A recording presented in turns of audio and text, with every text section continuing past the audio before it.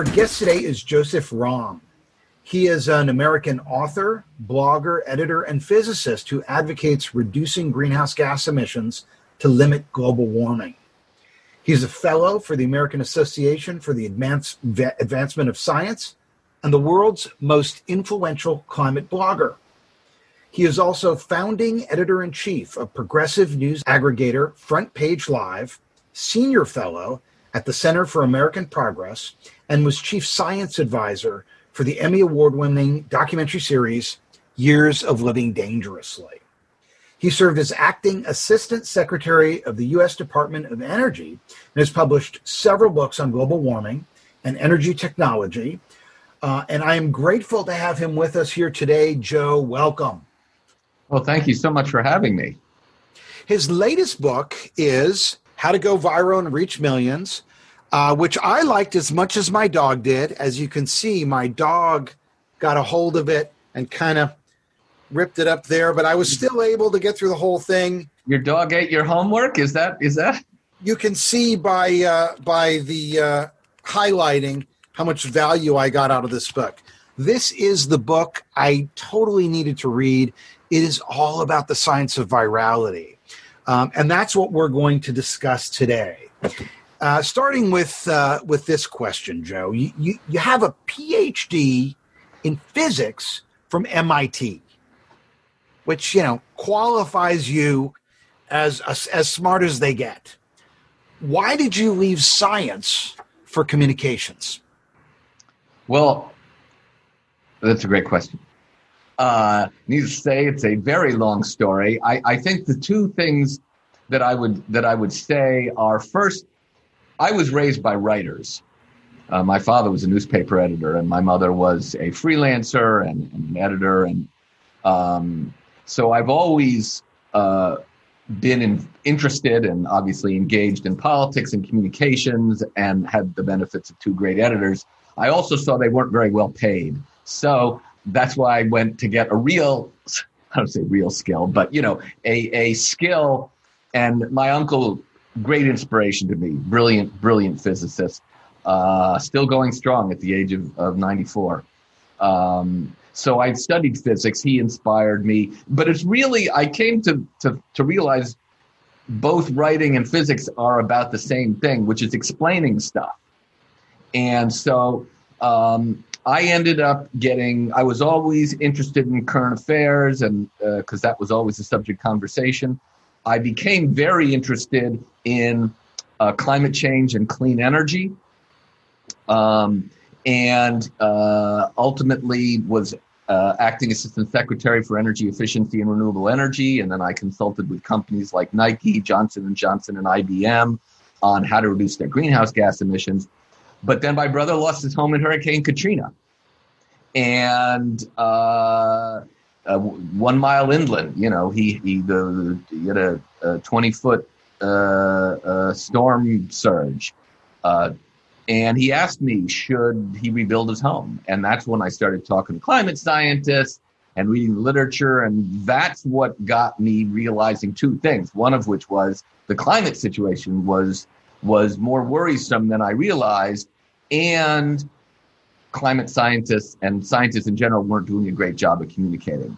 So that was the point where I realized, okay, I'm going to stop doing consulting and all that, and I'm going to focus on communications, because I can do both the science side and the communication side, or at least I thought I could. That was 15 years ago, and I have learned a great deal, seeing what works online and what doesn't work. I've probably written 2 or 3 million words online, and written thousands of headlines and seen how they've performed. And so I came to realize that everything I learned getting a PhD in physics was exactly the wrong thing from a point of view of communications. Be as factual as possible. Never talk about yourself personally. Be literal. Use numbers and be quantitative. And obviously in the political realm, if it wasn't clear before, it should be very clear now that those facts are not what persuade people. And I've spent 15 to 20 years studying the art of communications, what makes content go viral, what makes people click on content and then stick around to read it. So that's sort of the short version of the story. So, in your book, How to Go Viral and Reach Millions, you offer a grand unified theory of going viral. Tell us about that. Well, what I came to realize is, obviously, we all want to be persuasive. Every time we say something, we want to persuade people. So there's been a lot of study of what makes things persuasive. At the same time, we want our content read by a lot of people, or our words heard by a lot of people. And what I came to realize was that the factors that people describe as important for effective viral persuasive communications. Sometimes people would say, oh, you have to tell a story. Sometimes people would say, oh, you have to trigger emotions. Sometimes people would say, oh, you have to do a lot of testing, test your headlines, and see what message works. And what I came to realize is all of the factors, and I talk about them in the book, are really the same thing. Fundamentally, what you're trying to do when you're communicating is to tell an emotionally compelling story. And you want to be, and the emotions are what trigger people's interest, because they trigger memory. And I think the best way of putting it is this. Humans develop all these shortcuts because mental shortcuts, because 25% of our metabolism is used by our brain. So we've developed a lot of shortcuts so we don't have to do a lot of thinking. And one of the major shortcuts over the 100,000-year evolution of our brains and language is that stories are the way we make sense of the world. Because, you're put on this world, you don't know what to do. You don't know why you're here. You don't know what your purpose is. You don't know what to do in a number of situations. So the easiest and most valuable shortcut you can have as a human being is, if I'm presented with a novel situation, have I ever been in this situation before? Or do I know someone who has? What did they do that worked and what they do that didn't work? So what happened over 100,000 years of evolution is stories became the roadmap for how our minds collect and information. And over that period of time, the development of language, what happened was people started telling lots of stories. And certain stories survived thousands of years, like the stories in the heroic journeys of the Iliad and the Odyssey, or those in the Bible. And those stories were of a certain form, which I discuss in the book. That's we can get to that, the end but therefore method. But the basic notion is that the stories that are emotionally compelling all have a certain format, which is they start with exposition, and then there's a conflict or a turn, and then there's a resolution. And if you can write consistently stories in that format and use the elements of memorable storytelling, then your content will be memorable to people, and it is that which is memorable to people that we believe is true and that we are persuaded by. So the sort of the grand unified theory is the same things that work today in modern marketing, and the same things that work today online in viral social media were understood and developed over thousands of years of language, and turned into the ancient art and modern science of viral storytelling, which is sort of what my book is. It's funny because, we're taught in school that factual, logical arguments based on science are more persuasive than stories. And the SAT, right, this test that we take in America that helps colleges place us, has this backbreaking vocabulary test. Yet, as you write in your book, it's the 1 and 2 syllable words that are more powerful, memorable, and persuasive. And here's some historical examples that you include in the book. To be or not to be. Lend me your ears. I have a dream. And then you give some popular examples as well. Just do it. Got milk. King of beers. The few, the proud. Yet we're taught and encouraged to use big words in our lexicon, particularly when we're writing. So is that a mistake? Are big words less persuasive? They are generally less persuasive. The multisyllabic words, the ones that end in tion, all those Latinate endings, as my mother used to say, what you're trying to do, and I have a chapter, as you know, that short words win. This is something Churchill emphasized a lot, which is that the shorter words are older in the language, and therefore they sort of touch people more.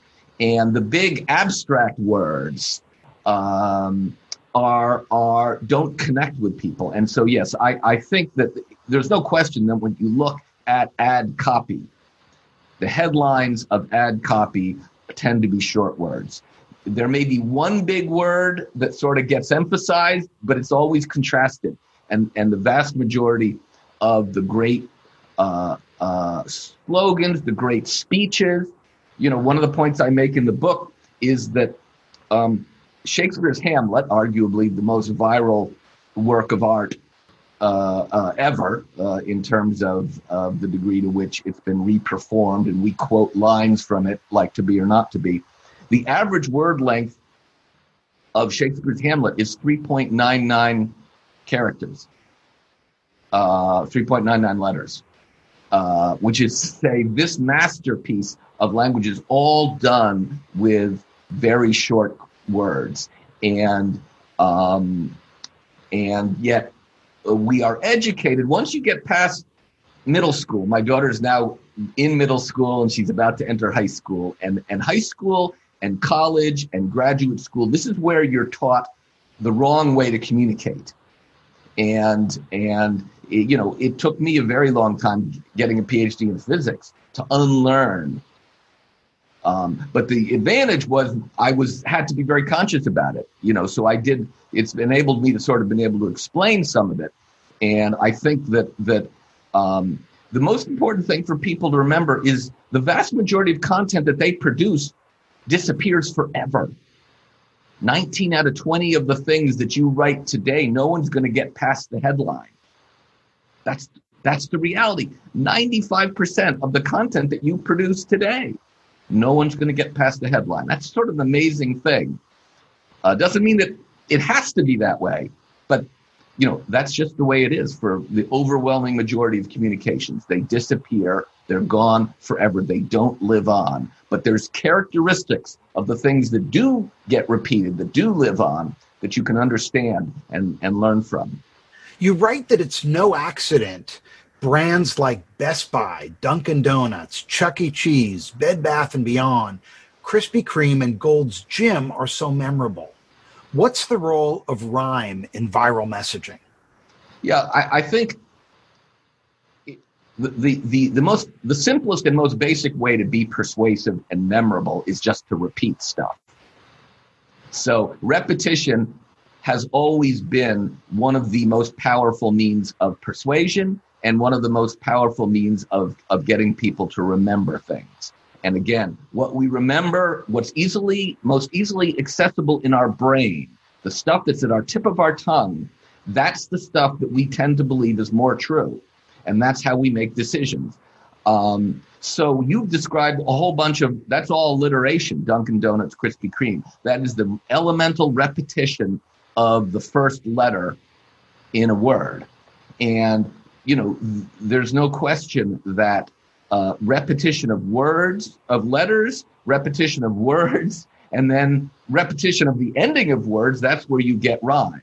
And obviously rhymes are among the most powerful way of remembering things. And the best example of that, of course, is this 95 of the top 100 most viral videos of all time on YouTube are of a certain category, and that category is pop songs. So yeah, pop songs are built around rhymes, rhythmic storytelling using the figures of speech, especially things like rhyme and metaphor. That's what pop songs are, and that's why they can stick in your head.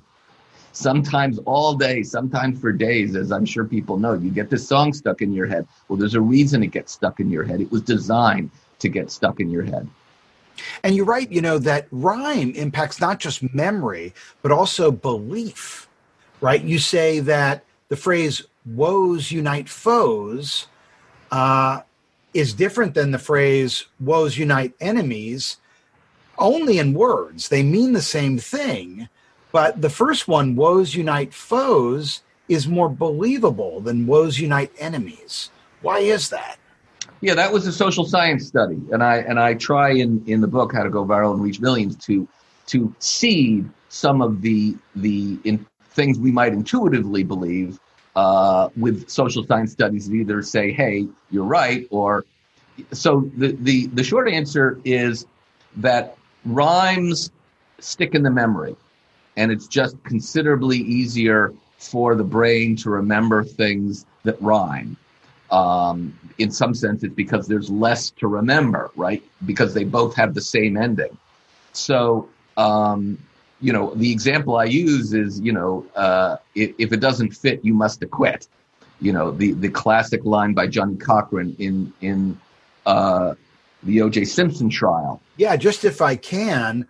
That's really interesting because, the one place you figure that a logical argument really is warranted is in the courtroom, because people are going to make a decision based on the facts.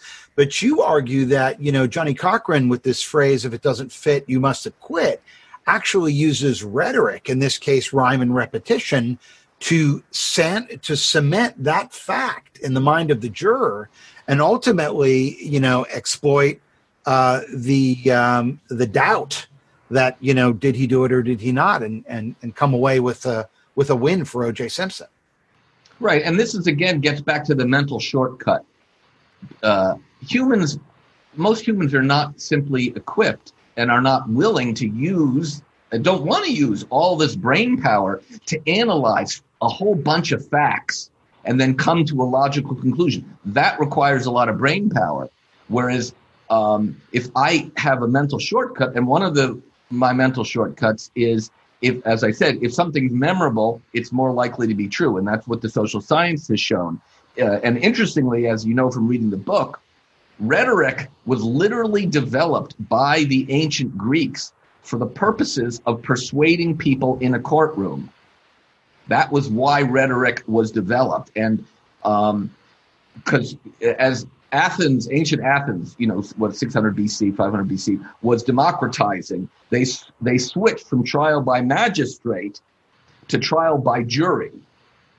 Now, magistrates, they could perhaps evaluate things according to the law. But these juries, by the way, were 400 to 500 people.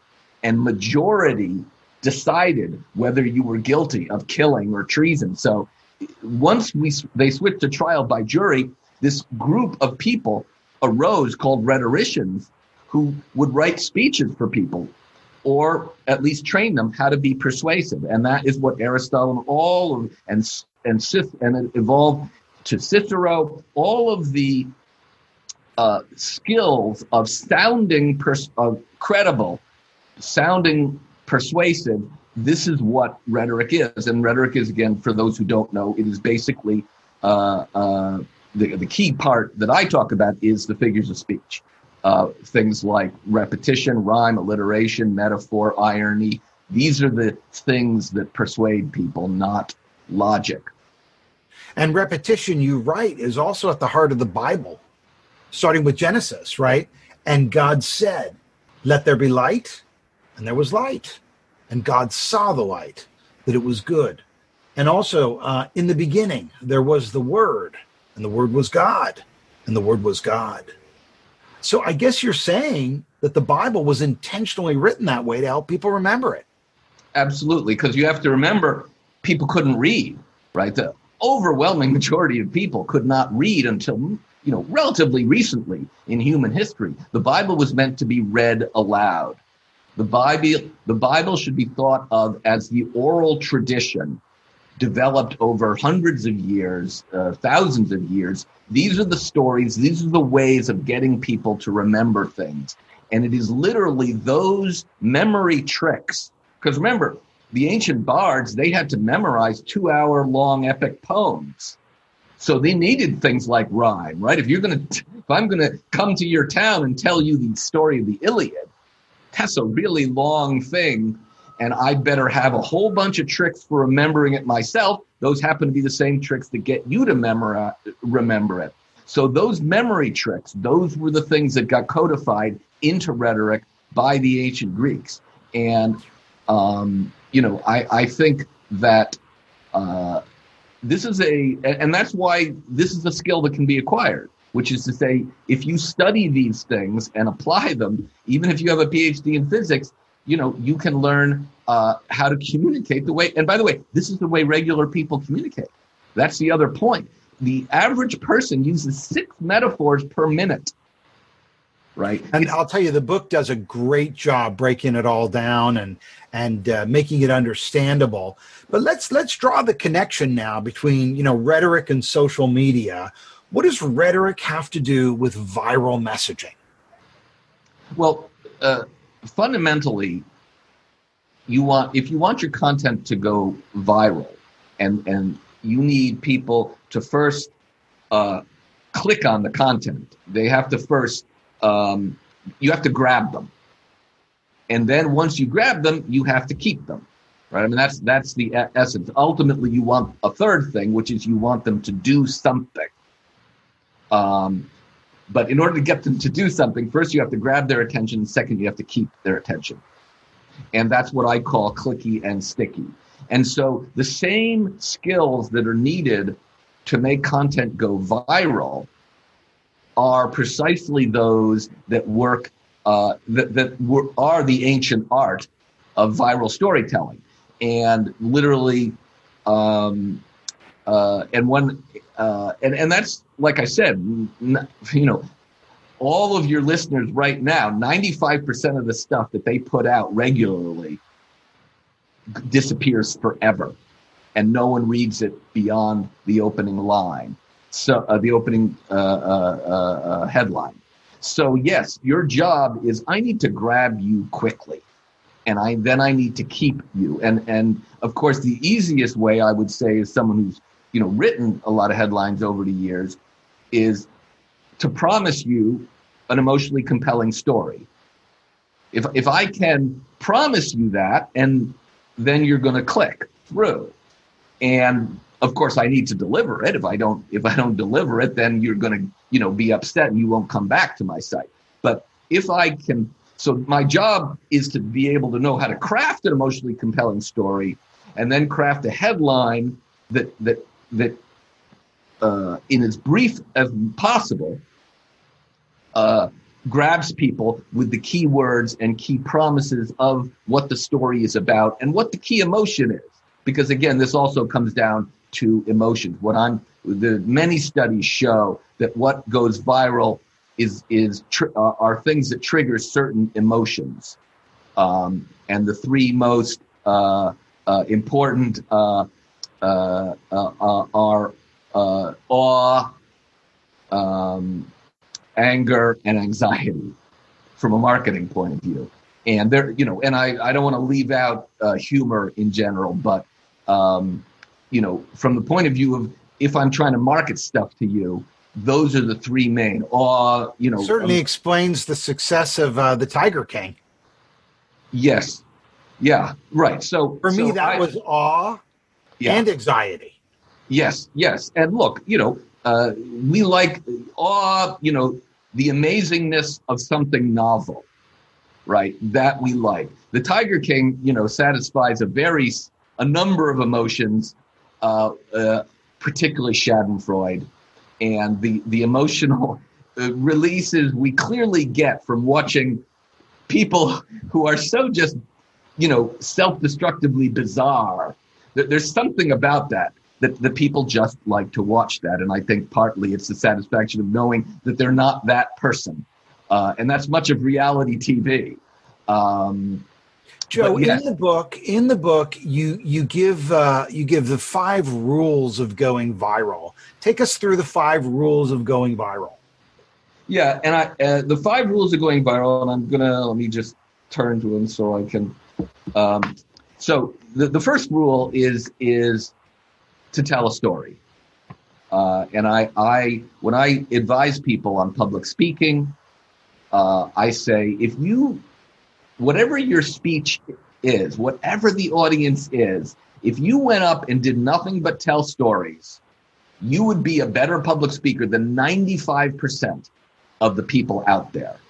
And I quote, one of the things I like to quote from Jeff Bezos' 2018 shareholder letter, where he said, "We don't do PowerPoint or other slide-oriented presentations at Amazon. Instead, we write narratively structured 6-page memos." So even Bezos, most successful brand, the most successful, richest man in the world, requires storytelling, narrative storytelling at all of his business meetings. Why? Because that's the way his customers think. That's the way everybody thinks. So number 1 is storytelling. And in particular, I say you need to use the and, but, therefore formula. Number 2 is the figures of speech. In particular, repetition, irony, and metaphor. And if you use those consistently in your storytelling, that's how you get a memorable and emotionally compelling story. And that's what the third of the 5 is. You have to trigger an emotion. In particular, one of those 3 emotions that I mentioned, awe, anxiety, or anger. And then you want to use memorable elements. And these can be memorable phrases, words, phrases, stories. In other words, when you're deciding, what am I going to repeat? Well, I have a dream. Okay, that works. That's a very inspiring thing. So certain things are more inspiring and better to repeat than other things. So you need to understand that. And finally, message testing. You have to test your message. And having tested hundreds and hundreds of headlines in my life, in real time, online, using big data software, one thing you learn is until you do the testing, your idea of what people will click on and what they actually click on is just a guess. And in some sense, the main theme of the book is that we've now, because of the advent of social media and big data, we have moved from the realm where the vast majority of people had to guess what the winning message was, to now you can know with high confidence what the winning message is. And that's really a first because of the inexpense of testing things online through social media compared to what David Ogilvy had to do in the 60s. You wanted to test messages, right? You'd have to spend millions of dollars, take out different ads in different headlines, in different newspapers, right? And run it for days and see if you could see some difference in same-store sales and things like really, really monumentally difficult. But testing is the most important. And as I have a whole chapter on testing. And as you know, David Ogilvy, the guy who's sometimes credited with modern marketing, he never did fewer than 16 headlines for any ad that he did. And he said the single most important thing in all of marketing is testing. Well, let's talk about testing for a minute. So when I was sending an announcement out to my email list of folks who are opted into this event for today, I put out these headlines. I'm going to launch a poll, and I would like you guys to tell me which one do you think got the most, which one was the winner here of all these different headlines. That these are email subject headlines that I sent out an announcement about Joe today. Which one do you think was the most sticky and clicky, as you say in your book? And as everyone's sort of voting on these, why don't I know right now you have this website called Front Page Live, which is sort of like a progressive alternative to Breitbart News. And you are testing headlines there. You are rigorously testing headlines. You are using advanced data science and big data tools to measure headlines. And I was hoping maybe you could give us a look at that and show us what works and what doesn't when it comes to headlines. Sure. Let me do that. It's my screen is sometimes messy, but let me just make sure I want. And while he's doing that, I will tell you that the winning headline was MIT physicist on virality. And, it's no shame to have guessed wrong, because the ones that you guys clicked, those were the first ones I tested. And I had such a poor response on those that I went to the second one, the MIT physicist. Then I tried the latter three. And of those three, it was MIT physicist on virality that outperformed in those first three. So, and you just never know, if sometimes I don't have the time to test a headline, and I never get the same kind of response because I can never guess which one is going to work the best. So what you're saying, Joe, is that even if you understand rhetoric, even if you use irony and repetition and rhyme, that's really just table stakes, right? That really just gets you to the place where you can test. Right, absolutely. And like I said, even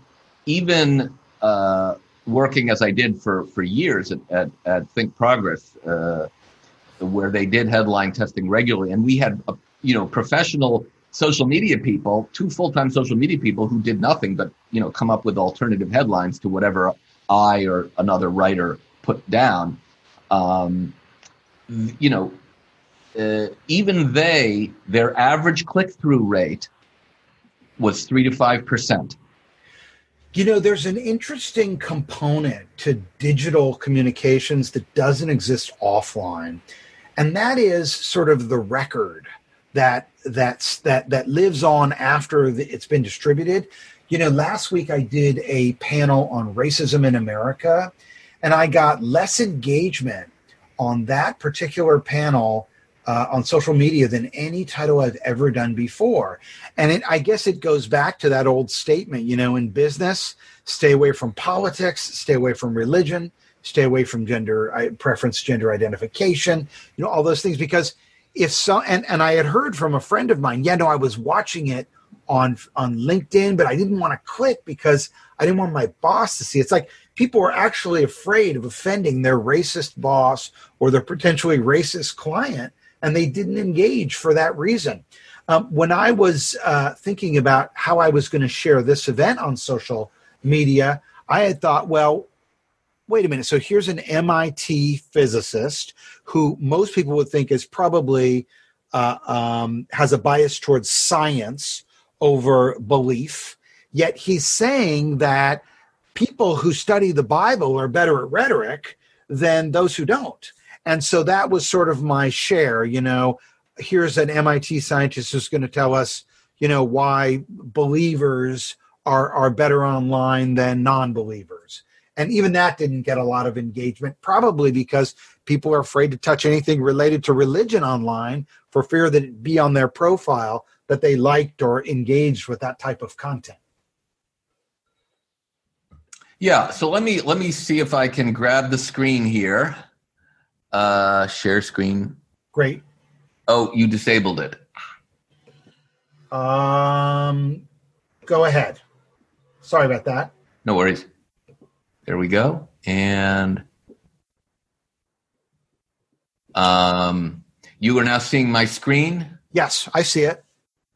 So this is the front page and of Front Page Live, the website. We launched that in June 24th of last year, so it's literally just past the 1-year anniversary. The website is the embodiment of what I write in the book. In the first year, we had 50 million page views. So which is good because I write a book on how to go viral and reach millions. I'd better be able to put out a website that get millions of page views. And what you see here is, and this is political. I know we're going to sort of break your rule. This is content written from, a progressive point of view. Although, as I like to say, I spent 15 years writing about climate change, and I thought I was just writing about what the science said, and somehow it got turned into a political, liberal perspective. So, we definitely try. Work very hard to be factual and be truth tellers. So I think what the main thing that we're doing differently is taking is in the specific case of headlines is we do real-time testing of our headlines with our audience. That is to say, it's a very it's crowdsourcing, literally. We will put up, might put up any one of these stories. We post it, and then I'll show you in Chartbeat. And I'll go over now to, sorry, got to do it the old-fashioned way. So now Chartbeat is the tool that you use to sort of measure it's where you get your KPIs, your key performance indicators, right, of what's working and what's not. Right. Chartbeat. So Chartbeat is the main dashboard of Chartbeat is simply telling you at any given time how many people are on your website and what they're doing. So in this case, there's this post here, cowards are complicit, which I'll get to. This is the post that's generating. This post has generated in the past hour or so, this post has generated 12,000 shares in 1 hour, 90 minutes. So obviously that's pretty good. This is the headline. It's a tough headline. You're either a coward or you're complicit. GOP group stunning new ad rips Trump over Russian bounties. This is actually based on a ad put out by a Republican group, the Lincoln Project, and it is quite interesting that we're able to make this content go viral more than we are typical Democratic ads. Why? Because Republicans. I'll just be blunt about it. Republicans historically have been more, made use of what Madison Avenue understands works, which is emotional storytelling. And now this headline was not the original headline. So why does this post do so well? Well, the answer is that using Chartbeat, I can actually run 3 or 4 headlines at the same time. And when you come to our site, Front Page Live, you're randomly assigned one of those headlines. And then Chartbeat, that is to say, when you see our front page, you're going to see one of those headlines randomly, and Chartbeat is going to keep track of which ones you click on. And actually, Chartbeat provides you 2 pieces of information.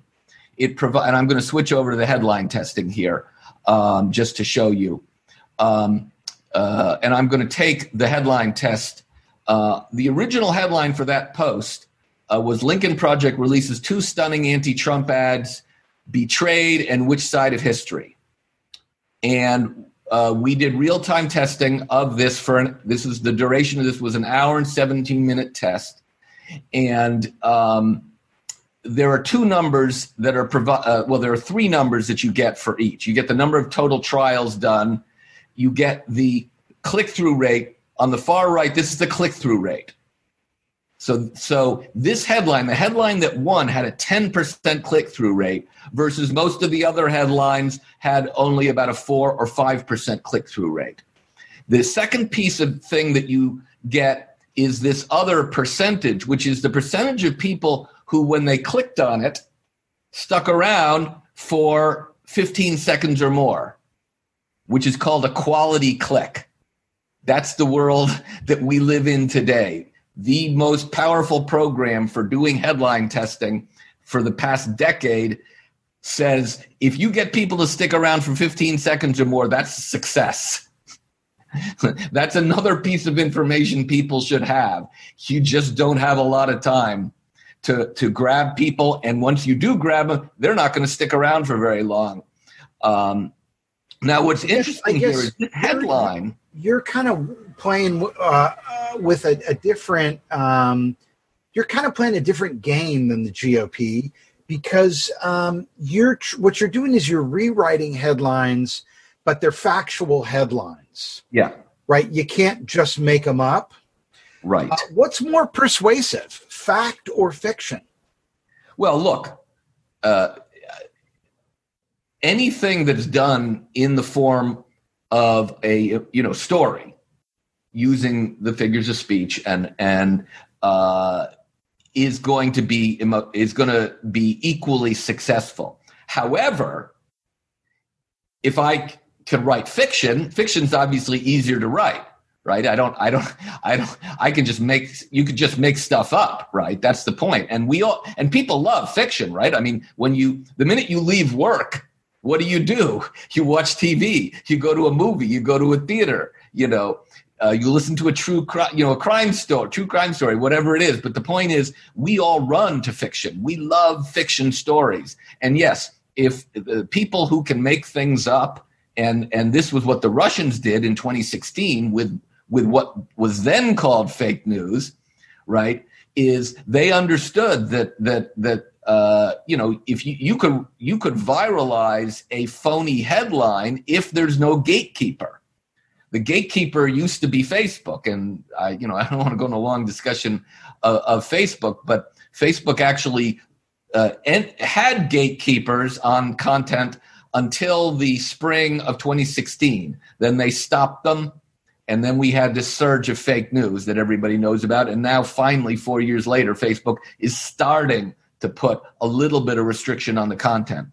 But yes, I mean, this headline here, you're either a coward or you're complicit, is actually this video from the reason why this video ad from the Lincoln Project is so compelling is because they've got a guy who is a Navy SEAL, I believe, military veteran who founded this military veterans group, who is now an emergency room doctor. And he basically goes on and he just tells Trump, he just reports the story that's been in the news, which is that, Trump and his administration were told that the Russians were putting bounties on U.S. soldiers in Afghanistan. I'm sure everyone has heard this story by now. The general story went viral, a few days ago.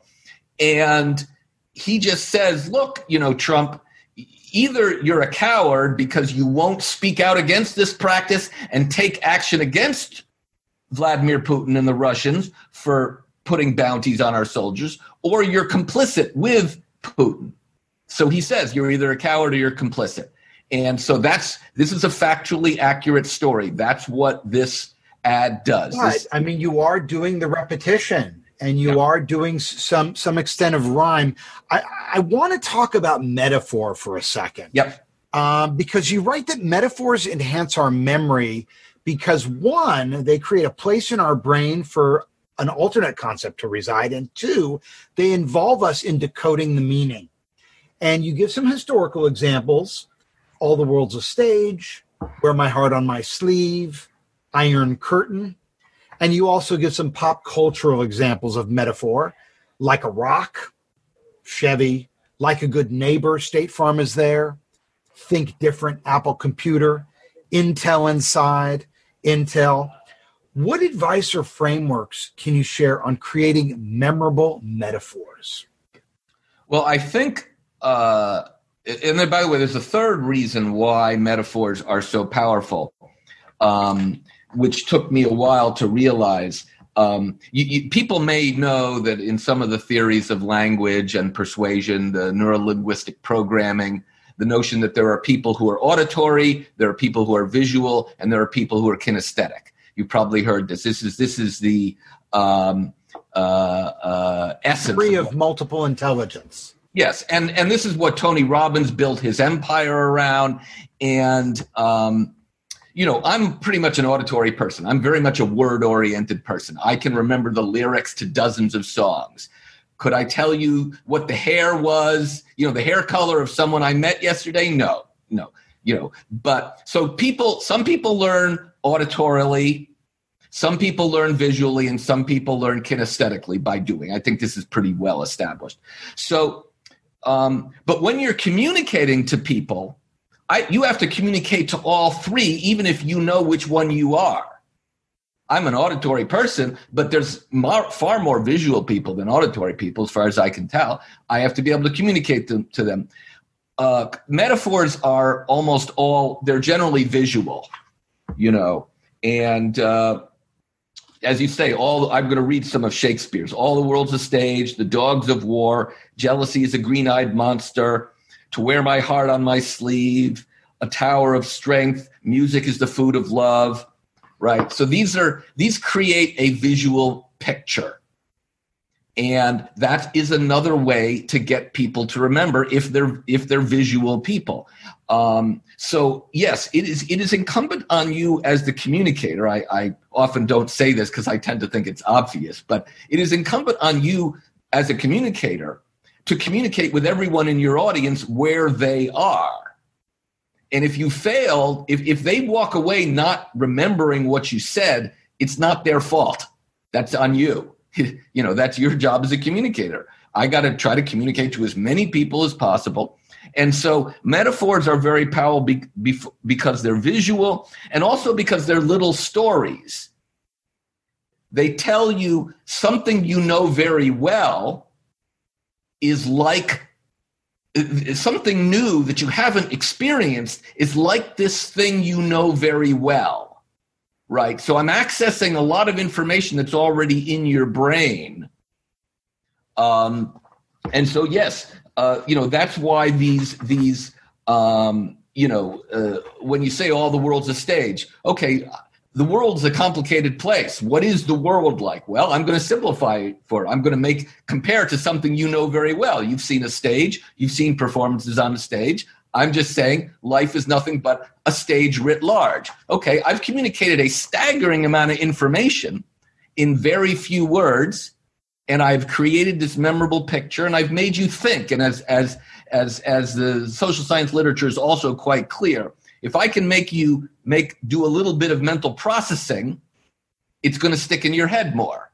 So the very act of you having to imagine a stage and then imagine the world being a stage, I've made a neuronal connection, and if that gets reinforced, it'll actually be, an actual new way of looking at the world for you. But Joe, those are very simple metaphors. And I would imagine, it's easy to get carried away and try to make a metaphor that's so difficult to decode that people just ignore it. So how do you make simple metaphors? Well, I think you very much have to know your audience. That there's no question that if you give the same talk, regardless of the audience, then you're not serving your audience well, because the audience has different basic sets of knowledge. So if I'm talking to scientists, I'm going to try to use scientific metaphors. If I'm talking to nurses, I'm going to try to get into medical metaphors. Just to push back on that for a second. So when you're talking to scientists, you're going to use scientific information, yet scientists are going to be just as predisposed to rhyme and rhetoric, right, just as the jurors are, right? To rhyme and rhetoric and metaphor and alliteration. Right. No. Yes. And you also say in the book, 2/5 of Americans are barely literate. Yeah. And you're telling us now that no one reads beyond the headline. And I'm sure that that's true of scientists, too, that are working on a PhD and don't have time to get too deep into the story. So is it, even if you know your audience, do you really know your audience?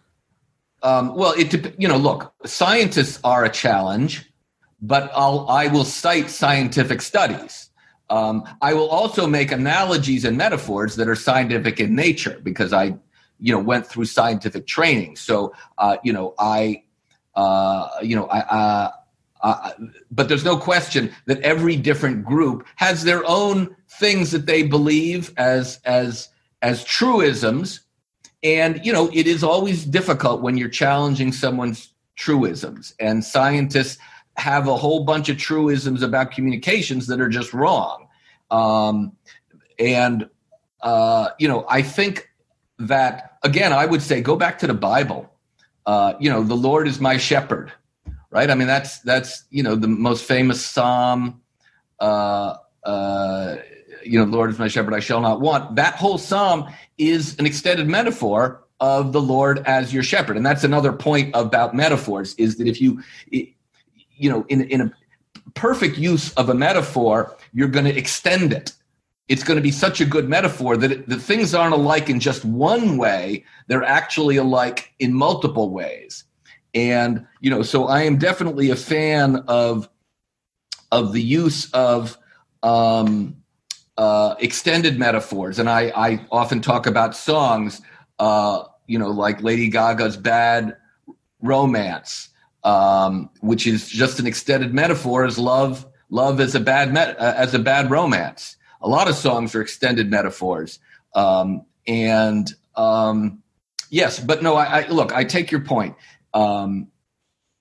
There's no question that ultimately what is going to work on the vast majority of people is the same. And that's why if I write a really viral headline with my audience, the chances are it's going to be viral with a great many people. And I make one last point about virality, because you might say, well, what's the big deal in difference between a 10% click-through rate headline and a 5% click-through rate headline? It's just a factor of 2. Does that mean only twice as many people are going to see the green headline versus one of the others? And the answer is no. It's a very nonlinear effect. If what a 10% click-through rate headline tells you, and by the way, the actual this headline probably had a higher click-through rate. It declared a winner after an hour and 17 minutes. But if it would have just kept running, it might have been higher. But the point that I want people to come away with is that when you have a very clicky headline, then not only do people see it and click on it, but they want to share it, right? Because everybody wants to put the engaging content on their site, right? This is what it means to be viral, right? Is I've shared with you something, a phrase, a quote, a meme, a video that you think is going to be engaging to your audience.